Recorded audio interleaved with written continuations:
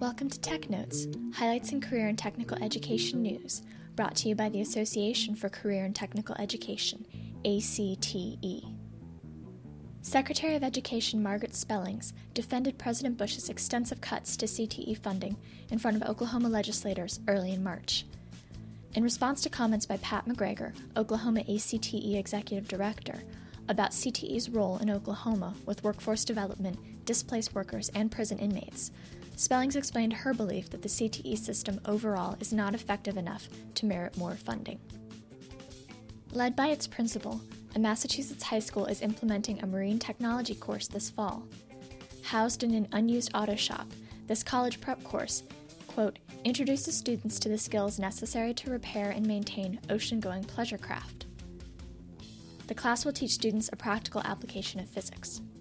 To fund the program, Marblehead High School will receive money from the state, but the school will provide curriculum supplies. Grants and private funding will supply the rest of the money. According to the article, Marblehead's dedication to vocational training is in contrast to the rest of the state. A new technical academy will open in 2010 in Sioux Falls, South Dakota. The idea for the academy came from a district committee considering changes to the traditional high school format as the state legal dropout age goes from 16 to 18.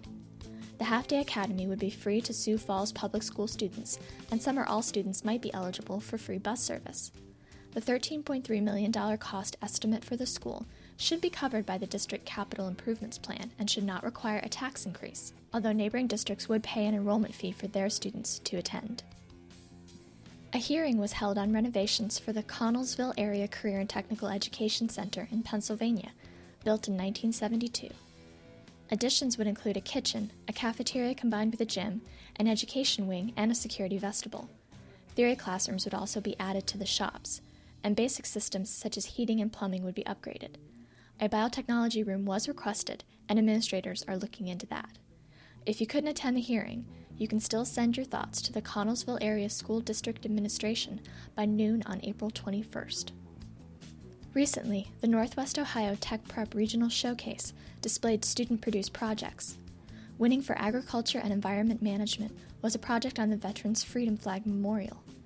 Other winning projects were Kids Space for the Law and Public Safety category, work on sleep deprivation in the Health Sciences category, and a fuel and ignition system in transportation systems. Members of the winning teams were awarded $500 scholarships to local colleges.